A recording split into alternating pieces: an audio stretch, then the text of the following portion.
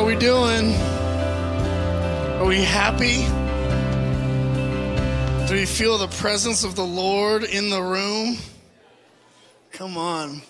Let's keep worshiping and pray a little bit. Sound good? Why don't you just all bow your heads, close your eyes. Let's just keep magnifying Jesus. Oh, you are our prized possession, King of glory. You are the welcomed guest of honor.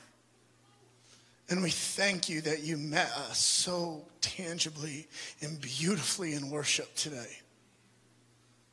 I thank you that you are our defender, that the creator of all existence is our defender at an individual level. We worship you. What a God. What a God, what a King, what a lover you are. And so, Lord, I just ask that your presence, even just in this message, Lord, that every word from you, may it be clear, and every word that is not, would you just wipe it away from our memory? And I thank you, Lord, that you love to use us humans. And so would you rest on us in a powerful way? We love you and praise you in Jesus' name. Amen. Look at your neighbor and say, today is the day that the Lord has made. Look at your other neighbor and say, rejoice and be glad. Oh, come on. Wow. Can you imagine if we lived every single day like it was the day that the Lord has made? Can you imagine the joy that would just exude from our lives? But the truth is, the Word of God says, today is the day that the Lord has made. So we rejoice and be glad. So there are things that are happening in you today that the Lord has predestined from the foundations of the earth because he loves you, because today is the day that he has made for you. Amen? Cool. How many of you are excited for Easter? Oh my gosh.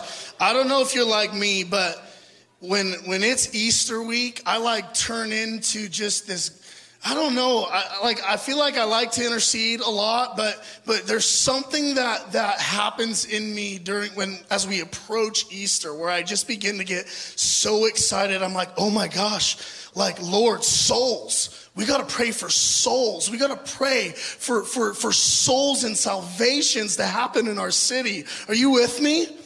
One of the things I think, one of my favorite things about being a Christian is that it's Easter every day. That's why we get to rejoice each and every day that the Lord has made, because it's Easter every day, because he is risen from the grave. Amen. And there's something beautiful, though, about the global church when we come into memory of remembering the death and resurrection of Jesus, where I just feel like there's more juice on our prayers. You know what I'm saying? And so I just encourage you, as we just approach just praying as Easter comes, let's just be a church that prays and fights for salvations. Let's be, please come to prayer sets, come in your homes, just pray that the Lord would save the lost. There are so many people that are lost in our own city. We don't need to go all the way to Pakistan for souls to get saved. We have souls in our city that need a touch from God. There is hopeless in our city, and I just believe that God wants to use us as a house, and he wants to use a bunch of houses within this city to transform this city for the city of God. Amen? Come on. So let's pray. Amen? All right. I'm going to finish the Ministry of the Lord series today. Does that sound okay? So last time I preached on the priestly call. How many of you were here for that? Remember that? Essentially, we feel like God is leading us as a church to a place where he is showing us that our first and primary call as Christians is to be priests unto him. Is to be ones who are set apart, where our first priority, yes, we are moms, yes, we are dads, yes, we are vocational people, but our very first call as soon as we become a Christian is that our life is to be oriented around ministering to the heart of God. And so he's doing that in us, and I'm really, really excited for today's message. We're going to be in the book of Ephesians. How many of you love the book of Ephesians? Oh, man. It's one of my favorite books ever. So just fair warning, okay? I'm going to be building for like probably 20 minutes, just going over history and context of what's happening in the church at Ephesians. And you're going to be like, why are you talking about this? And I promise you we're going to land the plane, okay? I promise you, but you're just going to have to bear with me for a little bit. Sound good? Okay, history and context is important. I feel like understanding what the original audience, how many of you know that many of Paul's letters were written to a specific audience? Did you know that? And so it's important to understand how the original audience would have heard the message, because many times we actually will be able to find ourselves in the very text that it was written to. And so the church of Ephesus, are you ready for it? It's a crazy, crazy situation that's going on. But are we ready to hear a little bit about what's going on in Ephesus? Okay. So the book of Ephesians, it's a little bit different than a lot of the books that Paul wrote. Paul wrote Galatians, 1st and 2nd Corinthians, and these books many times are responses to questions that these churches have been asking Paul. Right? But in the book of Ephesians, it's a little bit different. It is a book that is more general. Paul is not answering specific questions. But what many theologians believe is that this book of Ephesians was a book that was essentially foundational for many of the early churches. It was a book that he would send out, in many little house churches all throughout Ephesus would be reading Paul's letters. In Ephesus, there was a bunch of house churches, about 15 to 30 people big, and Paul was writing this letter to them. And what we see in Ephesians is the first half of the book is Paul telling these people who they are in Jesus. He's telling them, this is who you already are. You may not know it yet, but the first 3 chapters of Ephesians is telling the people of Ephesus who they are in Jesus. And then the second half of Ephesians is all about now, therefore, because this is who you are in Jesus, this is how now you should live. And so it's important to understand what is happening in Ephesus right now. And what we know about Ephesus is that it is the second largest city in the Roman Empire. And therefore, it's a very metropolitan area. And because it's a metropolitan area, you have many, many, many different races, many tongues, many different religions and things going on. But because it was the second largest city in the Roman Empire, what we know is that it had the Greco-Roman culture woven deep into the identity of what the culture is. And the whole premises of the Greco-Roman ideal is that the Greco-Roman ideal worshiped the human body and the human glorification. It was a culture that saw value and importance in the physical human body and what the physical human body could achieve. Does that make sense? So and this was inaugurated because in between the Old Testament and the New Testament, a man named Alexander the Great conquered the world. How many of you remember Alexander the Great in your old history classes, right? Alexander the Great was kind of an intense dude, okay? And he didn't want to just conquer land. Alexander the Great, what he wanted to do more than just conquer land is he actually wanted to change the way people thought.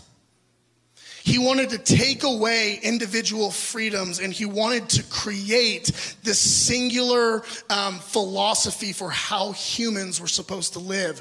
And so everywhere that Alexander the Great would go and conquer, he would set up plays, he would set up theater, he would change the art, he would set up gymnasiums, and he would use things in culture to communicate what the ideals that he was trying to create everywhere he went. Does that make sense? And so in this culture, because it's in Rome, it's the second largest city in Rome, it was heavily influenced by pagan worship. And it was a culture that worshiped the human body. And if you did not look a certain way, act a certain way, if you were not intelligent, or if you were not a Roman citizen, you were considered a second-class citizen. Not good. And so the Jews, what would have been what? Second-class citizens. If you were a woman, you were probably a second-class citizen. In the culture, and I'm going to share something that's a little bit PG-13, but just bear with me a little bit, just because I think it's important to talk about how messed up this culture is, because right now it kind of sounds a little bit like our culture, doesn't it? You know, how many of you have had the thought that, man, we probably live in the day that is the hardest hour to be a Christian in the history of the world? Have we all thought that? Then we listen to the history and context of the early church and we're like, ooh, we got it easy.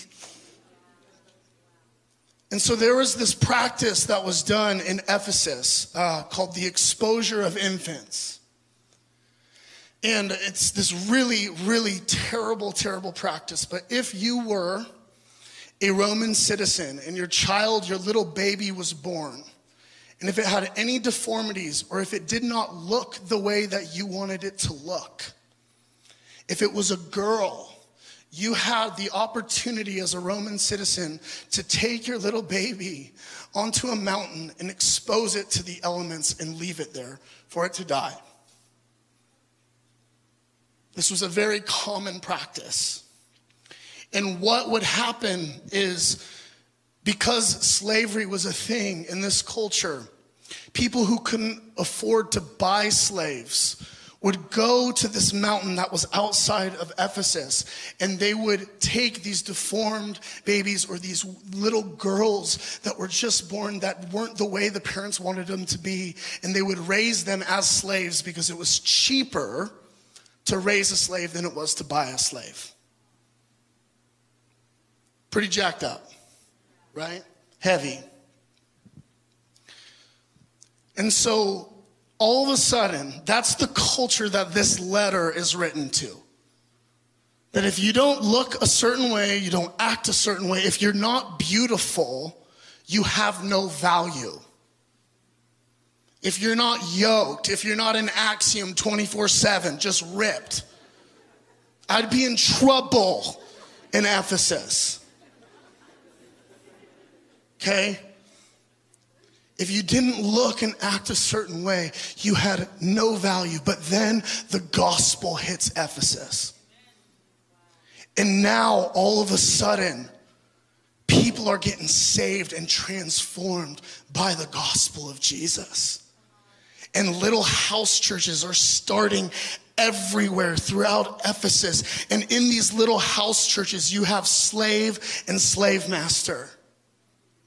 In these house churches, you have Jew and you have Gentile. In these house churches, you have male and female, and they are trying to figure out, what are the implications of this Jesus changing my life? How are we supposed to operate as this in this culture that is so different than this narrative of Jesus that we're hearing? And listen to what Paul says. Are you ready for this? Are you ready? Do you feel like the history and context is getting you ready for this? Oh, I'm so excited. I was nerding out so much on this.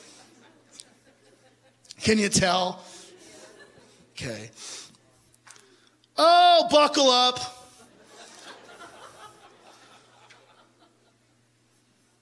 Paul, an apostle of Jesus Christ, Ephesians 1. We're going through the whole chapter tonight. How awesome is that? Paul, an apostle of Jesus Christ, by the will of God, to the saints who are in Ephesus and faithful in Christ Jesus. Grace to you and peace from God our Father and the Lord Jesus Christ. Blessed be the God and Father of our Lord Jesus Christ, who has blessed us with every spiritual blessing in the heavenly places in Christ, just as he has chose us in him before the foundation of the world, that we should be holy and without blame before him in love, having predestined us to adoption as sons by Jesus Christ to himself, according to the good pleasure of his will, to the praise of the glory of his grace, by which he made us and accepted us in the beloved. Okay. So these people who are told your value, your blessedness comes from what you can perform to the gods. If you wanted to be blessed in this culture, the way you became blessed was by achieving more, by performing more for these gods. And yet Paul is writing to them and he says, time out. It's not about performance. He's saying before the foundations of the earth, you have been predestined and you are blessed with every spiritual blessing that is in Christ. You are adopted to these kids who are orphans, who are slaves. He's looking at them and saying, you don't have to perform your way into achievement, into relationship with God anymore. Before the foundations of the earth, you have been destined with blessing and you are adopted into the family of God. Oh, and you're made holy and blameless in his sight, and there's nothing you can do about it. Paul's speaking identity over these people. What is he doing? Paul is combating the narrative of culture. He's directly combating the narrative of culture that says to all the gods you have to perform for them. If you want to be blessed, give more money. If you want to be blessed, I don't know, perform, make more physical sacrifice. Paul's saying, no. You're blessed with every blessing that is in heaven now. Come on, who needed to hear that tonight? Oh, he's not done. He says, in him also we have obtained an inheritance. Being predestined according to the purpose of him who works all things according to the counsel of his will, that we who first trusted in Christ should be the praise of his glory. In him you also trusted, after you heard the word of truth, the gospel of salvation, in whom also having believed, you were sealed with the Holy Spirit of promise, who is the guarantee of our inheritance until the redemption of the purchased possession, to the praise of his glory. So he's saying, not only are you blessed with every spiritual blessing, not only are you made pure and holy in his sight, not only are you adopted as a son, you also have an inheritance. Not only do you have this inheritance, but you are sealed with the Holy Spirit that is the guarantee of your inheritance. Wow. Can you imagine what it would have been like for these people to have heard this truth spoken over their lives? Can you imagine how confronting and how offended their mind would be at the story in the gospel of grace? When culture has been screaming one narrative to them their whole life, and now here's this apostle speaking to them. No, this man that has saved you, whose name is Jesus, he sent a spirit to make it guaranteed to you that you will live with him in inheritance and blessing all the days of your life. And I just even felt like tonight, I'm just going to take a quick pause, that the fullness of heaven's inheritance is over each and every person in this room's life. You have an inheritance that is for you, and you are blessed with every spiritual blessing that is in Christ. And can you imagine what the Church of Jesus Christ would look like if we began living this out? If we actually believed what the word of God said, maybe the church would make known the manifold wisdom of God. I don't know about you, but I want to live in the fullness of what Jesus paid for. I want to live in the fullness of what he paid for. I don't want to live by what the narrative of culture is telling me. I long for us as the bride of Christ to live the narrative of the gospel. And the narrative of the gospel is that you have the fullness of God with you now because you have been sealed with the promise of God. Amen.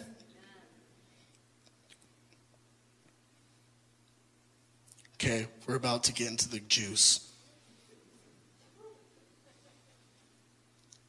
But can you, 1 second, I feel like I need to sit here. Can you imagine being abandoned and hearing this message?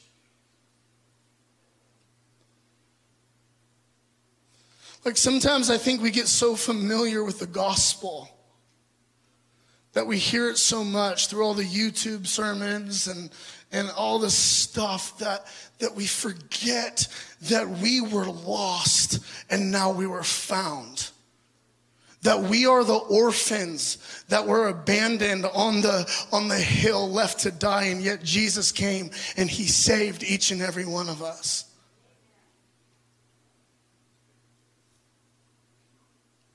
Yeah. Okay.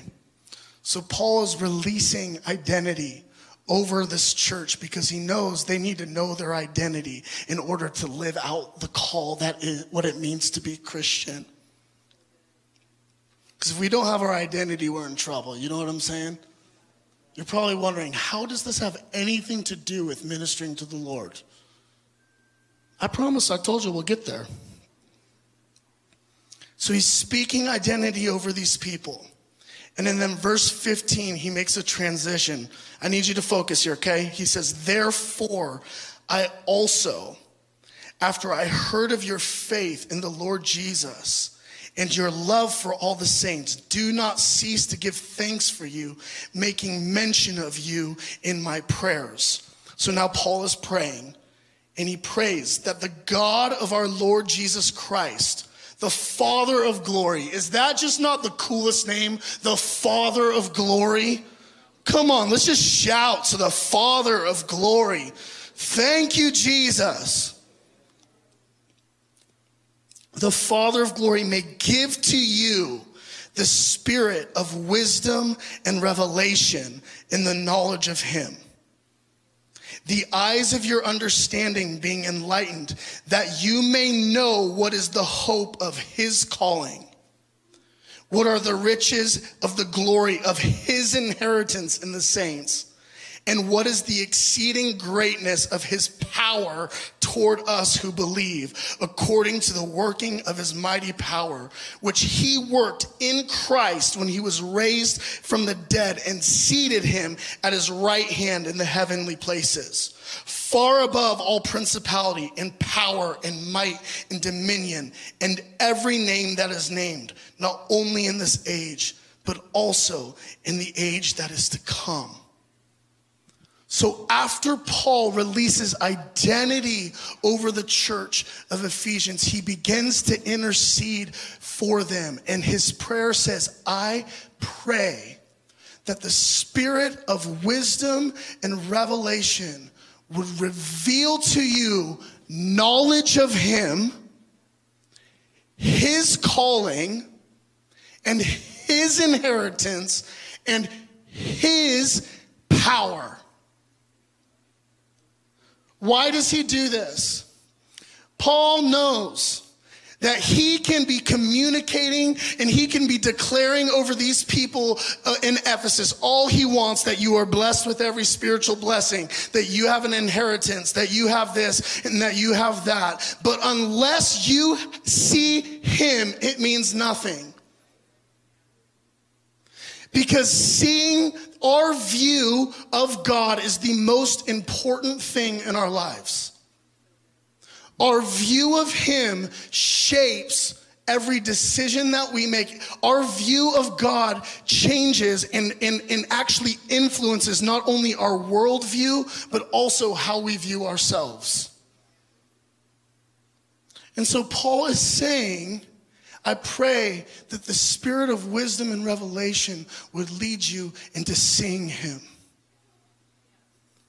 Because when you see him, the truest part of yourself is revealed.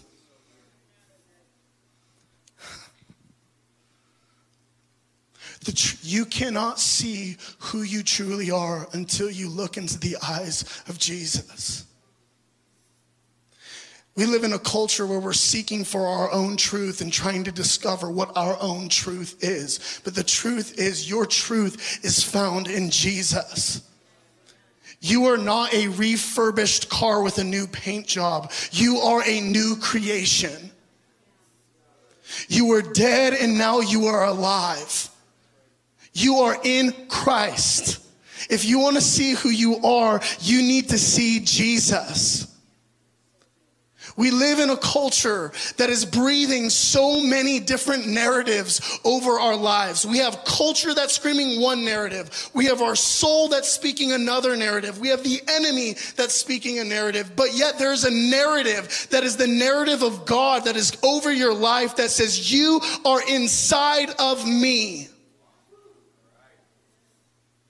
And so Paul is essentially, this is why God is inviting us as a church to being a people who are more God conscious than we are people conscious. Because if we are God conscious, we will begin to see the truest part of ourselves. And when we see the truest part of ourselves, that informs the way that we love and nurture people around us.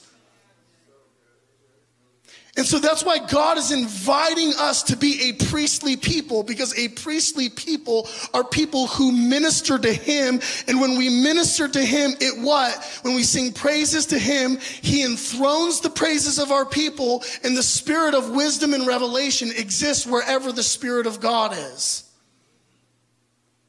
And so if you want to grow in wisdom and revelation, how many of you were like, I want the spirit of wisdom and revelation?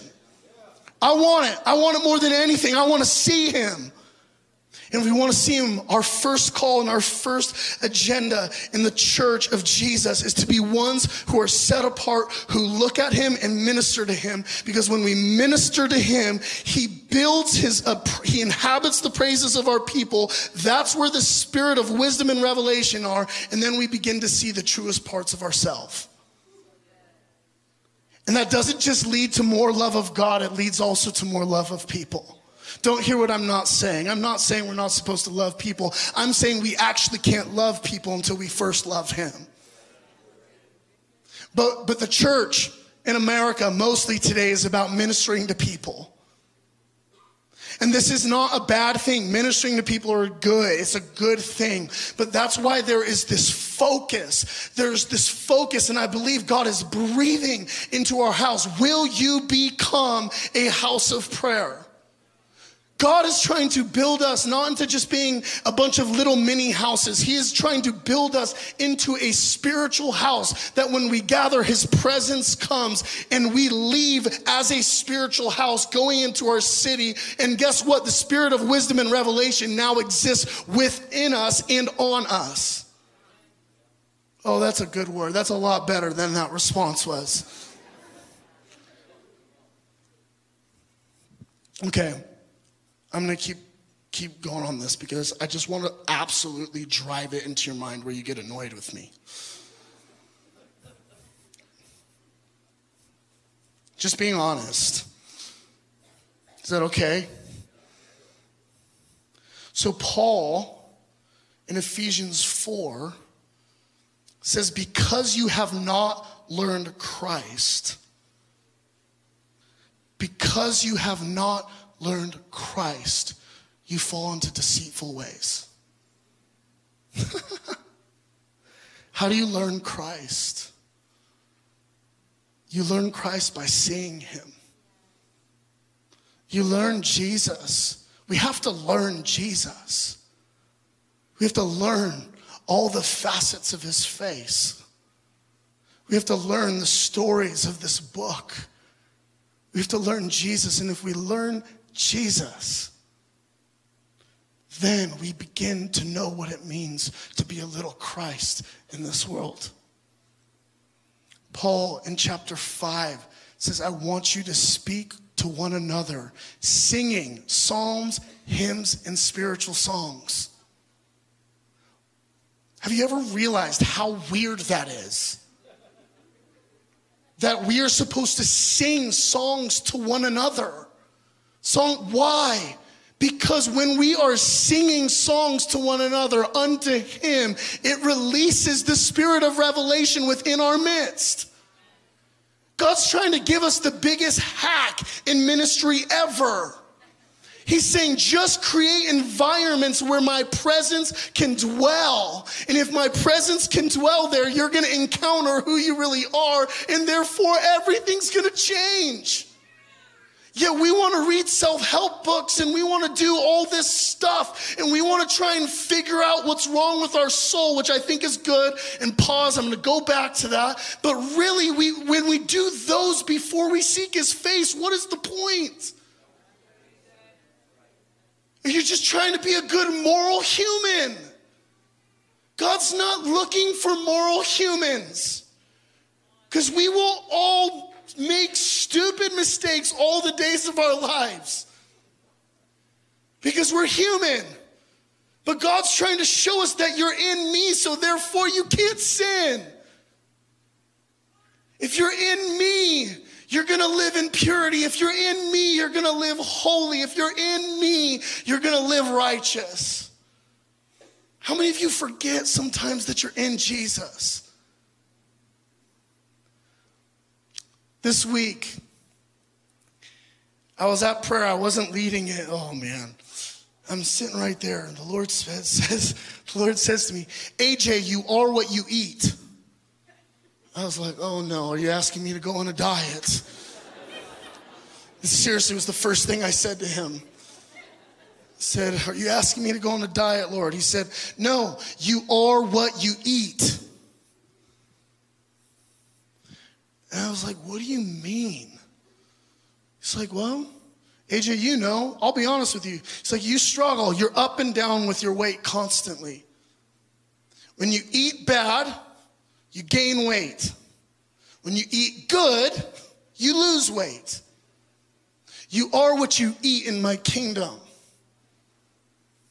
If you eat me, you become me. If you listen to the narrative of culture, you become the narrative of culture. If you listen to the narrative of the enemy, you become the narrative of the enemy. Hey.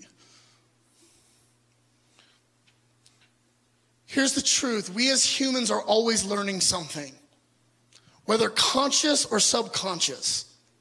How many of you, after you're hanging out with somebody that you don't hang out with all the time, but you've spent a lot of time with them, you realize you start talking like them, but then it's not even a conscious thing?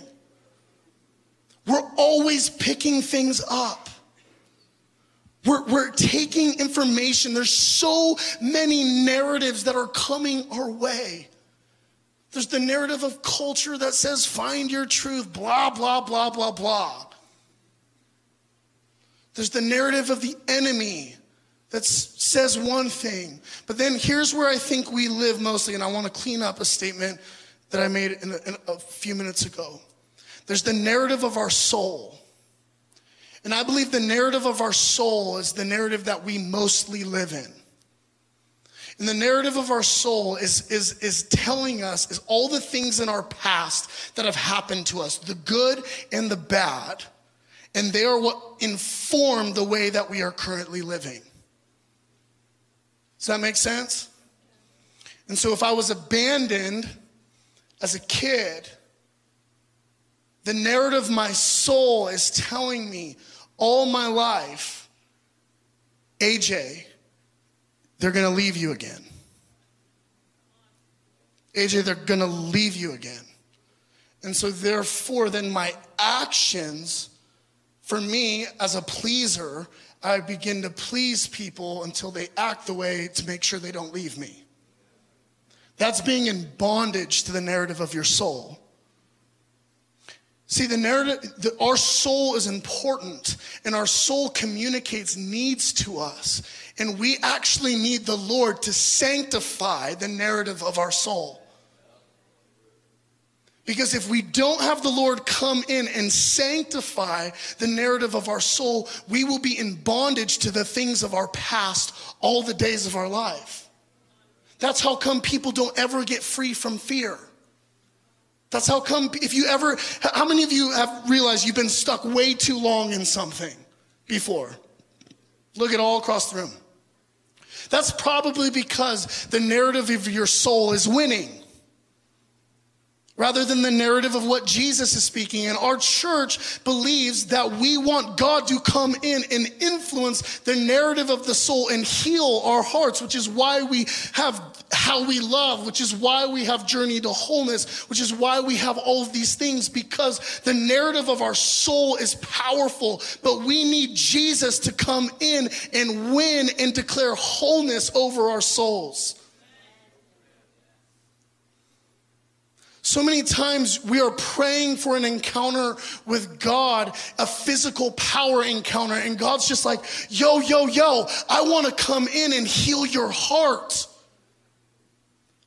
Because if you just allow me to heal the broken wound that you have from your childhood trauma, actually freedom will come. Well, you'll learn even better how to be a minister unto me.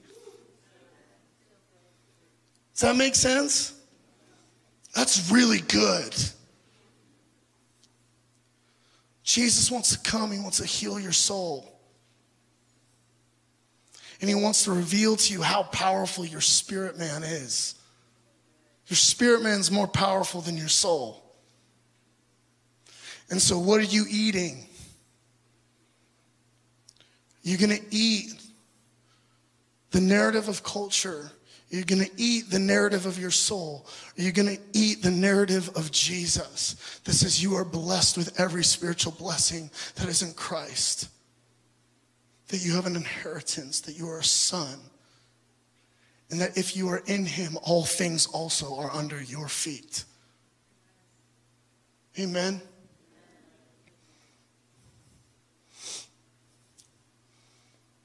Yeah.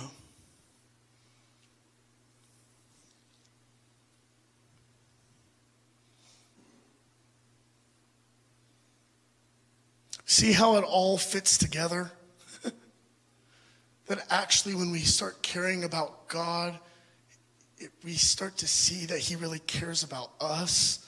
And then when he really cares about us and we really receive his love, it actually leads us to be better lovers. If we want to be a church in this valley that sees a move of God, let's be first people who make the one thing, and consecrate ourselves to say, God, we will build you a spiritual house.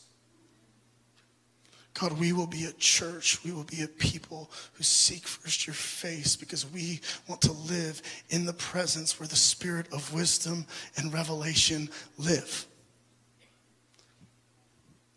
And here's something that I feel like the Lord put on my heart that is important. The spirit of wisdom and revelation is not a power encounter. We will forever be on a journey of Jesus revealing more of himself to us. How many of you know Jesus today better than you did 10 years ago? That's the spirit of revelation at work over time. And what God's looking for is people who will daily say yes to eating the daily bread that is Jesus. And as we daily look at him, we will become more fascinated with who he is. Because the living creatures are in heaven, eternally have one mission, singing, holy, holy, holy is the Lord God Almighty, who was and is to come. They never get bored of him. Why do they never get bored of him? Because there are so many facets of Jesus that he wants to reveal to his creation. They just have eyes to see. And because they have eyes to see, they never go bored. I think one of the number one things that plagues the church in America is this idea that church is boring, that being a Christian is boring. No, no, no. The King of Glory is in the room every time we gather. The King of Glory is with us. It could never be boring. What narrative are you listening to?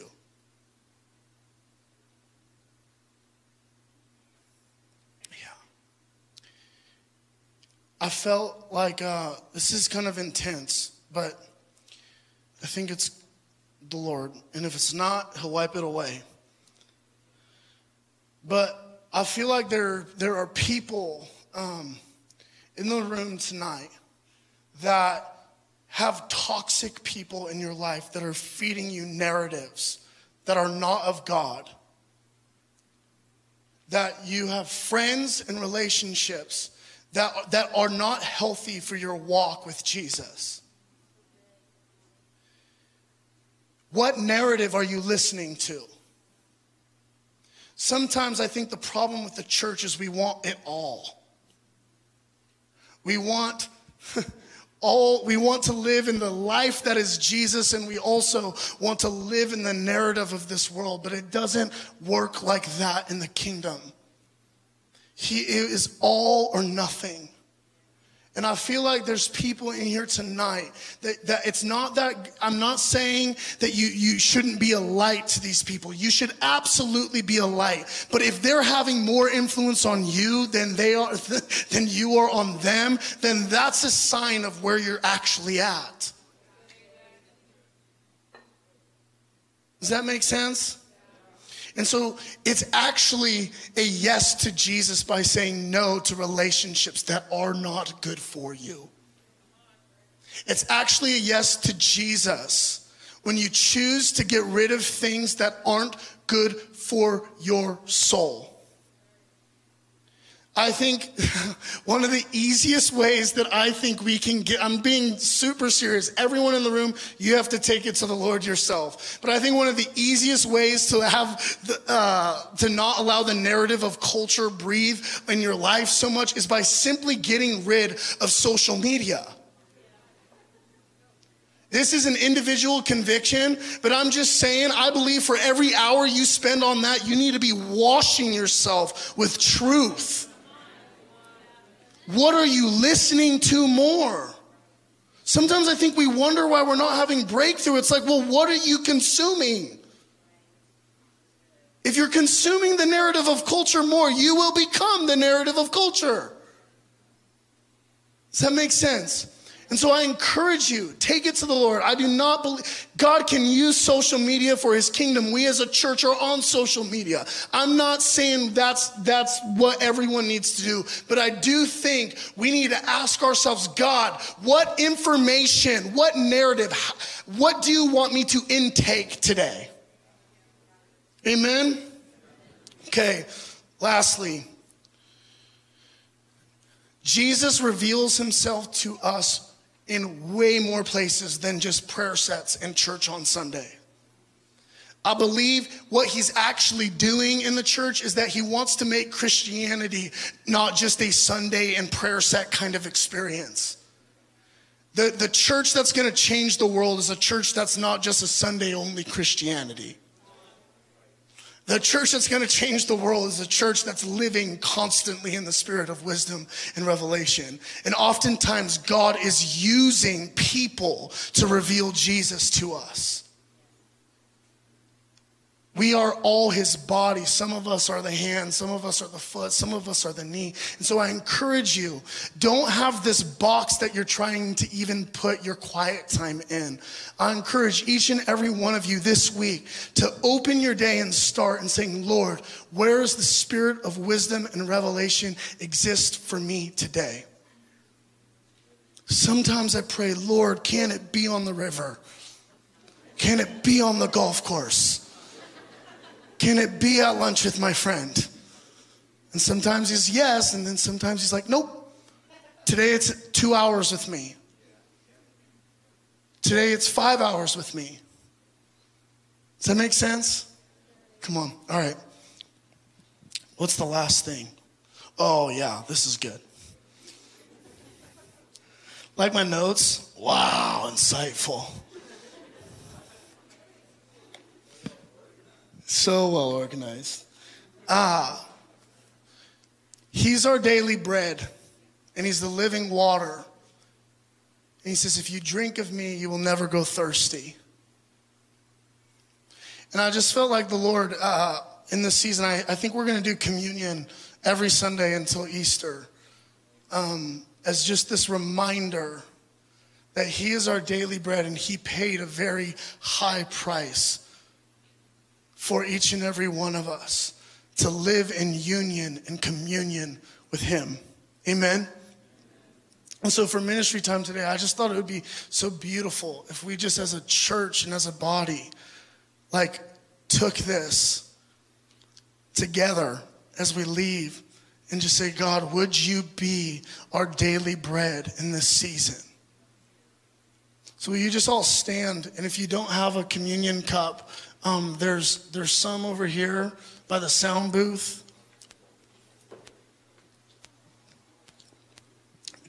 These things, I'm sure this is what they used in the early church. Styrofoam and I don't know, cough medicine is what this tastes like. So, all right. So why don't you just take this body? This is the body of Christ. This is the body of Christ that is broken for you. So Lord, we thank you for your body that was broken for us. And we just receive this in remembrance of your body breaking. And we say, thank you, Lord, for being our daily bread.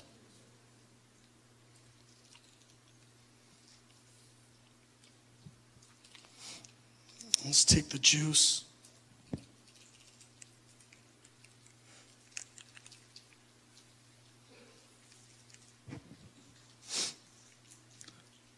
This is the blood that was shed for you. Lord Jesus, we thank you for the blood that you poured out. We thank you for the blood that has washed us white as snow.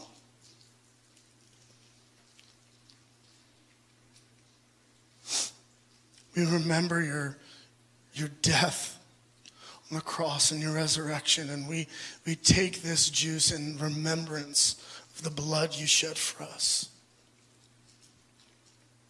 So let's just close our eyes. I'm just going to pray over all of us, and then we can just leave this place. But Lord, I thank you. I thank you for our church. I thank you, God, that you are doing a beautiful, beautiful work in River House, where you are teaching us what it means to be ministers to you. I thank you, Lord, that the spirit of wisdom and revelation is in this room here and now.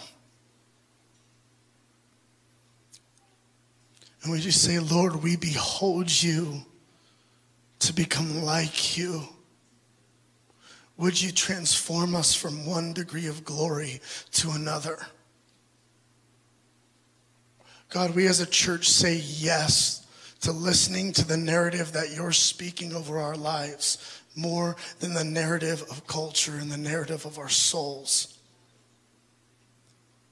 God, we say we don't want to be in bondage to our souls anymore. And Holy Spirit, everyone just stick out your arms. Lord, we receive healing. Lord, we receive healing to every traumatic part of our story that has informed the way that we live today. You say, Lord, would you deliver us from fear? Would you deliver us from abandonment issues?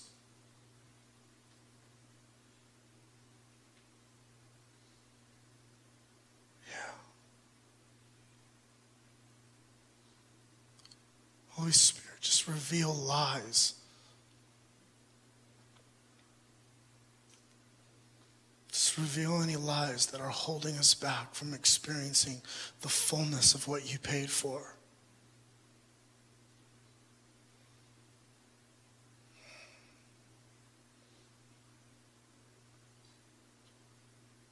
Yeah. Thank you, Jesus. Holy Spirit, come. Remove shame that's a blinder to truth.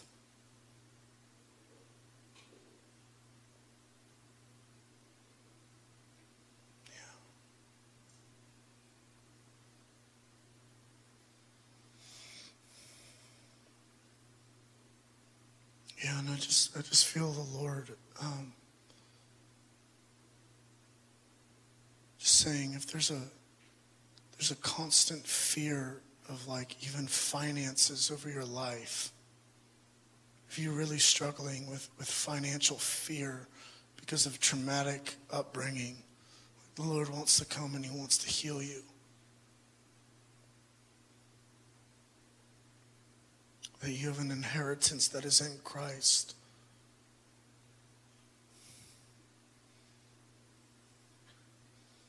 Yeah, Lord, come and heal those who didn't receive affection as children. God, come and heal anyone in the room of addiction. Come and heal, Lord.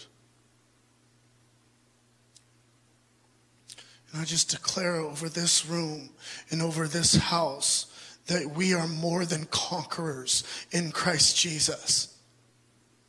I say that wherever the enemy is trying to breathe division in our lives, wherever the enemy is trying to breathe hopelessness, we speak the hope that is you, Jesus, over each and every story, over each and every life that is in this room.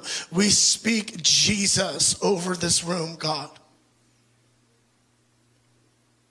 Let's just even end in intercession right now as a church. Just all of you know people who are so far from God. And just all of us right now as one church, as one people, just begin to declare hope over hopeless situations.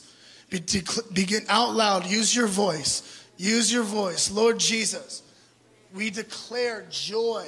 I know this feels awkward, but just out loud. Just let's enter into the Spirit right now. Whether you need to pray in the Spirit or whatever you need to do, just begin to pray out loud. If you need to sing, just begin to declare the truth that is Jesus. God, just over the addicted in our valley, we just speak hope, we speak healing, we speak joy, we speak life. Yes, God. Thank you that you're writing new narratives, Lord. Thank you, Lord. We pray for salvations, God. We pray for a church that is rich and glorious and a beautiful bride that is revealing the manifold wisdom of God into this valley, Lord. I pray that we as a church would be a church that releases the manifold wisdom of God. Thank you, Lord. Yeah. Yes, Lord.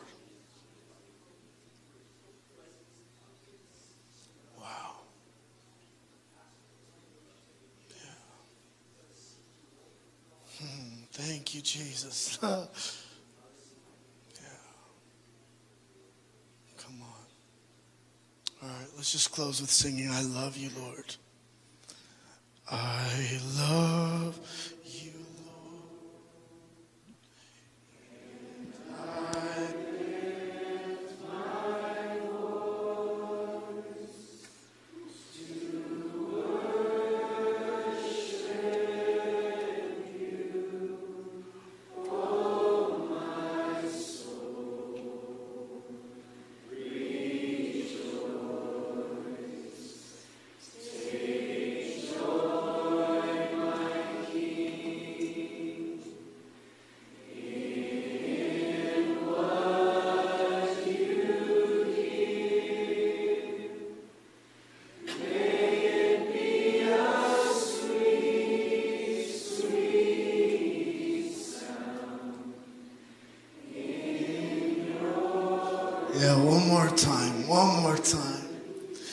I love you, Lord.